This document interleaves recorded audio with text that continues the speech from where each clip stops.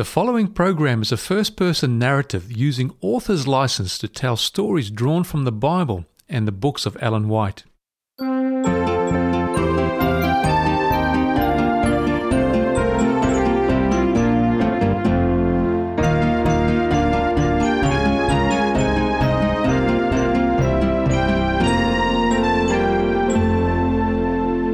Welcome to Family Storytime with Carly Fraser. Join us as we step back in time to hear about the innkeeper's daughter. Hi there, my name's Naomi, and I'm not someone who is able to remember every aspect of childhood with incredible detail. And to be honest, I'm a little bit suspicious of those who can. In fact, I struggle to remember most of the things on my to-do list each day. But there is one night that has left an indelible mark on my mind. It was crowded, very crowded. And I don't mean, there's a lot of people on the streets and it's hard to walk home to my house crowded. I mean, I've lost my bed mat and I'm sleeping in the corner with all 6 of my siblings because Mum and Dad have welcomed what feels like an entire town to stay in our house. Dad said it was the census, whatever that meant. All I knew was life got crazy busy very quickly. It was all hands on deck and my chore list had doubled in size. Bedtime had well and truly flown by when I snuck outside to get some fresh air. It was an attempt to reconcile myself to the fact that I would be sleeping with Sarah's knees in my back and Jerry's feet in my face, because for some reason he liked to be different to everyone else. As I stood gazing up at the stars, breathing the cool air deeply, and frankly enjoying the relative silence of the moment, I began to notice sounds coming from our animal shelter. Curious, I crept towards them to investigate. I was only halfway across our courtyard when I heard a baby's cry pierce the night air. What in the world was going on? Soon the voices identified themselves as a man and a woman. Seriously, have we come to the point where we are now putting people in with the animals?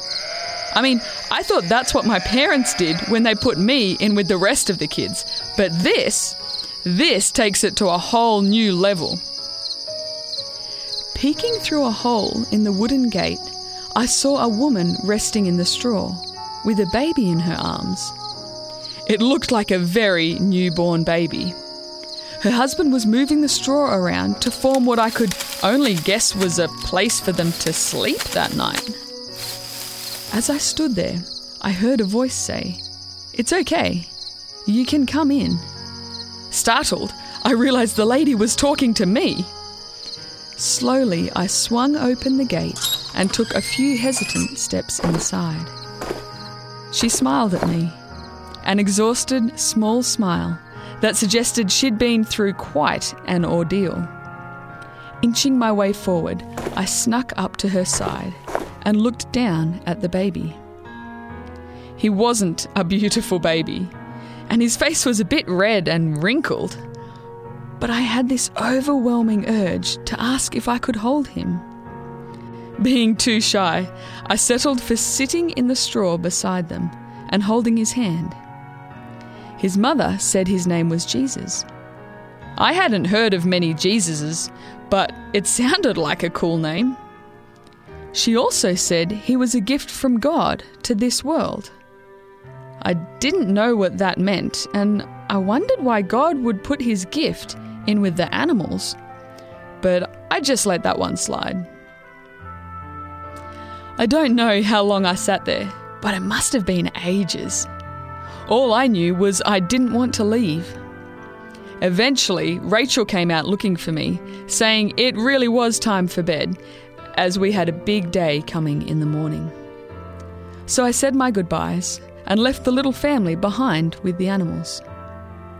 Later, as I lay sandwiched with feet in my face and bones in my back, I thought about what the lady had said and how the baby was supposed to be a gift to this world. The morning came way too soon, as I was swept up in the fast pace of life and chores. The next months flew by very quickly. I wish now that I had spent more time enjoying each day for what it was and who I was with than I did, because soon it was all about to change. I remember coming back from the well early one morning with our water jug balancing precariously on my head when I heard screams coming from the distance. Walking faster, I was overwhelmed with the thunder of horses careering down the street. We were a small town and there weren't many who could afford horses, so any were a rarity. Then I saw a sight that sickened me. There were soldiers who had come to town with the horses, and they appeared to be systematically working their way down the street, house by house. The screams of mothers pierced the still air, and some children were standing around crying, obviously not understanding what was going on. I ran to our inn, not caring about the water that sloshed out the top of the jug and down the side, wetting my tunic. Slowing down as my home came into view, I saw my mother sitting outside, holding the limp form of my brother Jeremiah in her arms. My mind refused to believe what my eyes were telling me. As I walked closer, my hands lost their grip on the jug and it fell, shattering on the ground. The remaining water spilt into the dust. My older brother Peter grabbed me, quickly holding me back, saying Mum needed to be left alone for a while. Everything changed that day. My mum became incapable of making any decisions regarding the day-to-day running of the inn, and my father became obsessed with an intense hatred of our rulers and their soldiers. This hatred became shackles, holding him back from any constructive work. To be honest, most of us Israelites seem to have been born with an innate dislike of anything Roman. We grew up hearing stories of a Messiah who would come and overthrow the Roman rule, bringing us into a peaceful utopia of an independent Israel. That morning, the dislike became a hatred that settled deep within my bones.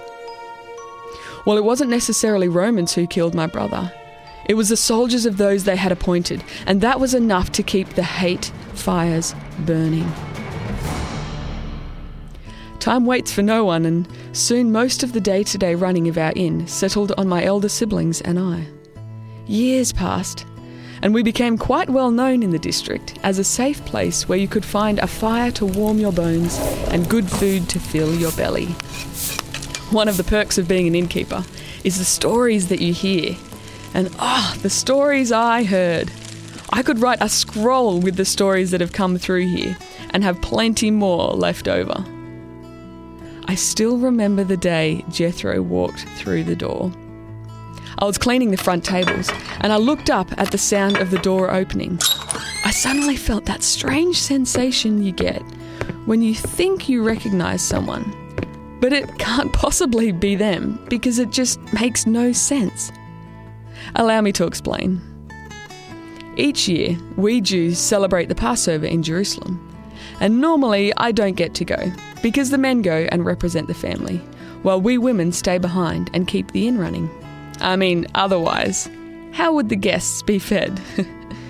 However, I do get to go about every 5 years, and each time as we walk past the Pool of Bethesda near the Sheep Gate, I feel a pang of sympathy for those held in place by their inability to move elsewhere.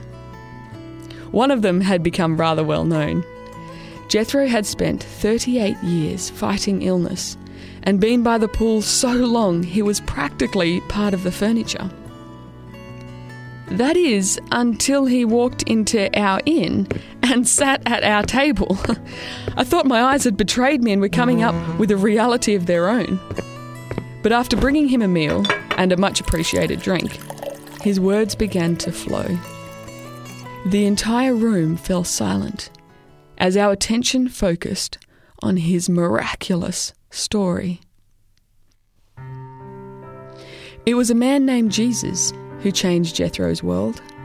The day Jesus asked him, "Would you like to get well?"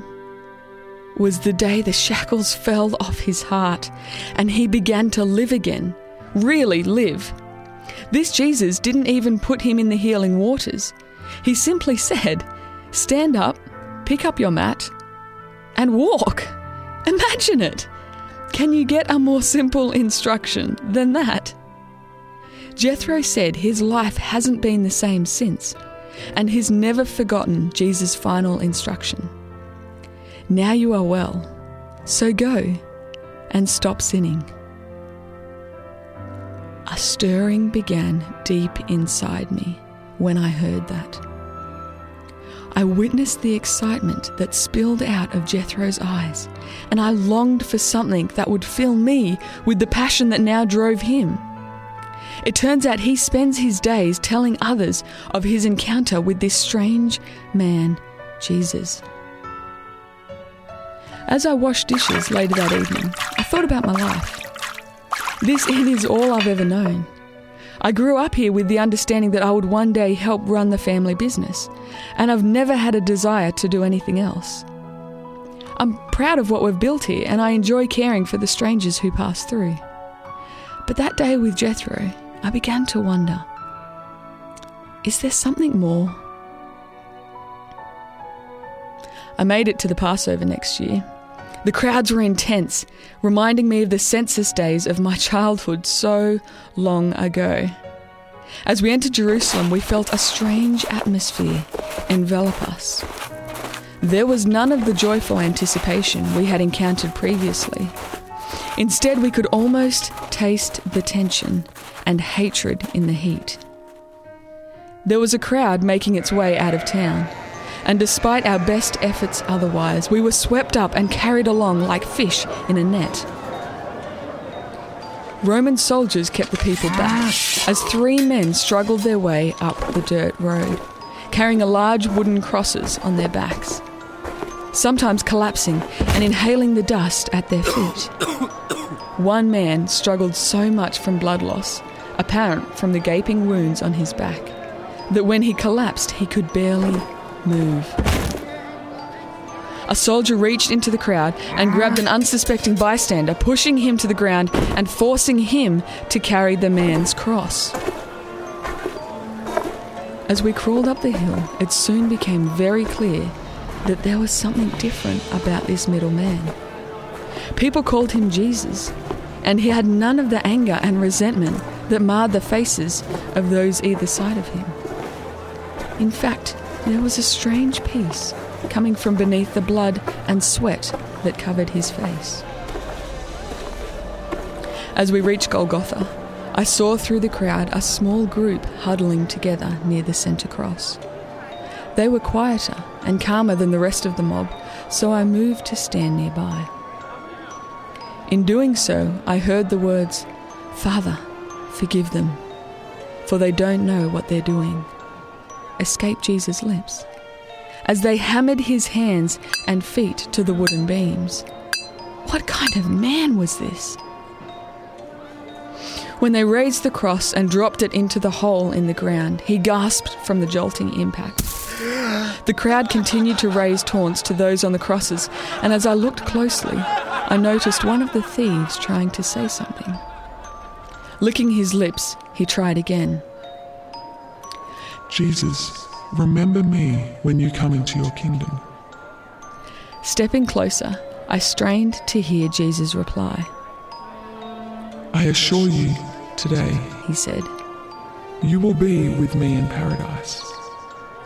What was it about this man that enabled him to grant requests like that? Promise paradise to a thief? Offer comfort to another when he was clearly struggling for breath himself? Raising his head again, he was able to look around, and as his eyes fell upon the woman and man in front of me, he said, "Dear woman, here is your son." And to the man, he said, "Here is your mother." I stepped sideways to get a clearer look at the woman who was evidently his mother.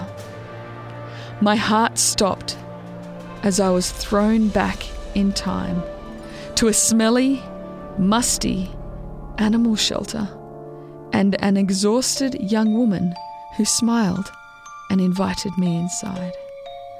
The words I heard that night came rushing back to me. This baby is God's gift to the world. Whoa! Instantly I realized that baby, the Jesus who healed Jethro, and this Jesus on the cross were all one in the same. The sickening feeling I felt when I witnessed Herod's men kill the boys of Bethlehem came back with such force it caused me to sit down before I lost my balance and my lunch. It seemed as though nature also rebelled against the events of Golgotha, as the sun itself refused to shine for hours. When the darkness finally lifted, I heard Jesus utter his last words. It is finished. Then he bowed his head and died.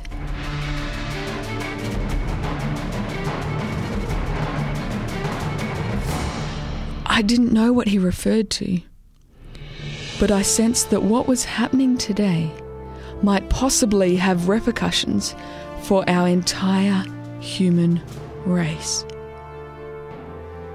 I didn't have much time to pursue that thought far though, because we were then thrown flat on our faces in terror. The ground rolled and shook with force. An earthquake split rocks open and sent them hurtling down the mountainside. The dark cloud that had been covering the cross swept over to envelop Jerusalem, and those at the evening sacrifice later spoke of how the curtain in the sanctuary was torn in two by an invisible hand. People were able to see directly into the most holy place of the temple. And in the confusion and noise, the lamb for the evening sacrifice ran away. With the temple services having ceased operation and feeling a strong desire for familiar surroundings, we decided to quickly get home. The sound of our rooster crowing worked its way into my brain. And I was reminded again why I always plan to go to bed earlier than I actually end up going. Struggling out of bed, I made my way to the kitchen to help with breakfast. Sarah was already up and had the whole food situation well and truly under control, so I headed out to the dining room to open up for any early morning guests. He didn't appear to be anyone special, but he had a presence about him that was hard to ignore. His eyes shone with a light reminiscent of the kind that I had seen in Jethro's eyes the day he walked into our inn. We got talking, and I asked what he did for a living. He replied that he did what he had been called to do, and that was to share the gospel of Jesus Christ. Curious, I asked if this was the same Jesus who had been crucified the year before. He said it was, and inquired as to whether I had heard the rest of the story. Intrigued, I sat down, and the morning flew by as I jumped up to serve any newcomers, only to then quickly return to his table so I could hear more. As he spoke, I felt strangely drawn to his message, as though nothing else really mattered. I had dishes piling up out the back and Sarah getting on my case, but I didn't care. I wanted to listen. I wanted that passion for life. He spoke of how Jesus came to earth to do exactly what he did. He lived the perfect life in order that we, with our imperfect lives, could be saved. He explained the prophecies of the Old Testament and showed how they pointed to Jesus as the Messiah, the true Messiah, not one who would save Israel from Rome, but one who would save the world from our mistakes and certain eternal death. As he spoke, I saw how the baby born in with our animals demonstrated God's everlasting, self-sacrificing love. And I began to feel a heaviness inside me, and a strong desire to let go of the hatred and the failures in my life that had held me down for so long. I had longed for peace without really knowing what it was, and I now knew it was time to make a decision. And so it was that in the dining room of our inn, sitting at our well-worn table, I accepted Jesus Christ as my Saviour and asked for the forgiveness of my sins. I can't begin to describe to you how it actually felt to know God accepted me exactly as I was, without the need for continual sacrifices and offerings. The best I can come up with is that I finally felt light inside, and I knew that no matter what happened, everything was going to be okay in the end. And that's the key, I think, in the end. Life doesn't just become all lavender and honey cakes after that morning. In fact, in some respects, it became harder. But since then, I have this peace deep inside me because I know that I am fully loved and entirely accepted. It's knowing that the Creator of this world loved me so much, He was willing to lay down His life to give me life, that puts everything else into the right perspective. I grew up in an inn. All I ever wanted was to be an innkeeper and to hear stories from travellers passing through. Now I understand there is more going on beyond human sight than I could ever have imagined. No longer am I waiting for the Messiah. Jesus Christ clothed Himself in humanity and stepped down onto this earth to live and die for you and for me. I know now that there is a greater purpose for my life and for yours too. I used to just listen to stories. Now, I tell the only one that matters to anyone and everyone who will listen. You see, I'm still an innkeeper, but now I'm an innkeeper with a mission. What's yours? Will you pray with me? Dear Father, thank you so much that you sent Jesus to live here on this earth as a human, to live that perfect life that we can't live, and to die for us so that we may live eternally with you. Father, that's incredible, and it's really hard to kind of get our minds around, but I just thank you for that. And I thank you that you have given each one of us a mission to tell others about the love that you have for us and for them. And I just pray that you will guide us through your Holy Spirit, and you will draw us closer and closer to you each day, and that you will teach us to love the way that Jesus loved and the way that He still loves. We are so grateful. We love you, and we can't wait to see you. Amen.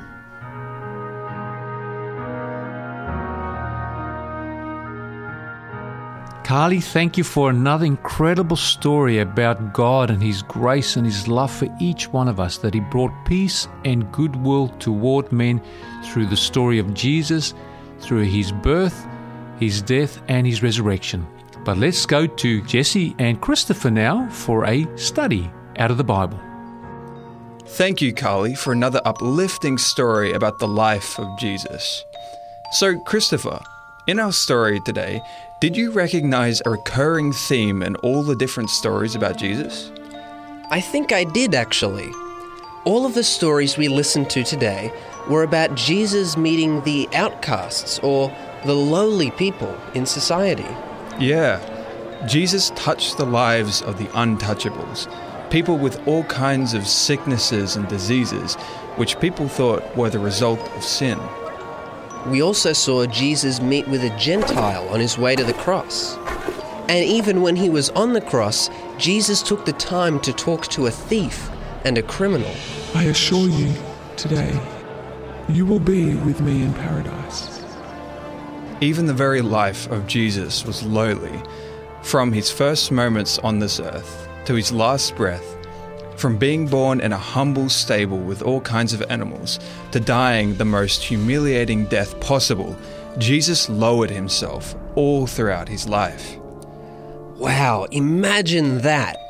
The King of the universe becoming a human and living a life of humility, servitude, and sacrifice. That's how much God loved us, so much that he was willing to become lowly just like us, so he could save all of humanity from their sins. It really seems that God has a heart for lowly people, and we can find that really encouraging, knowing that no matter what, God's love will always be there for us. Okay, Jesse, that sounds really good, but how do I know that God will always offer me this gift of his love? I just don't feel like I deserve this love of his. Well, that's the amazing thing about God's grace. It's a gift that none of us really deserve, and yet God is willing to give it even to the lowest of us. It's a gift that we desperately need, but not one we deserve. But God still gives it to us anyway. Okay, so now I know that God loves me, and I've accepted the amazing gift of his grace. But what do I do now? Well, Chris, the gift of grace is a bit like a soccer ball. It's great if you have it, but unless you share that gift with other people, it's not really that fun. Sure, you can have a little bit of fun maybe, kicking the ball around against the wall or practicing your juggling skills. But it's just not the same as playing a game of soccer with all your friends.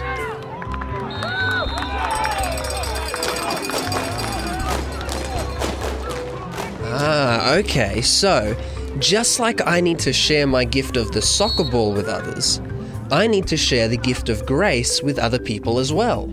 Exactly. Now that we have been shown this amazing grace, God asks us to show it to others as well, so that God can give everyone else his gift of love. And Jesus would be the perfect example for this, right? We don't just show grace and love to the important people or just our family and friends or the people that we like. Jesus wants us to go to the lowly people or the people that you may not get along with or even your enemies. And I know that sounds really difficult because you're probably thinking, but they don't deserve that grace. But remember, neither do you. That's why it's a gift. So, Jesus has provided us with the perfect example of how to share the gift of grace with others. Will you choose to follow Jesus and tell everyone the good news of his love and grace?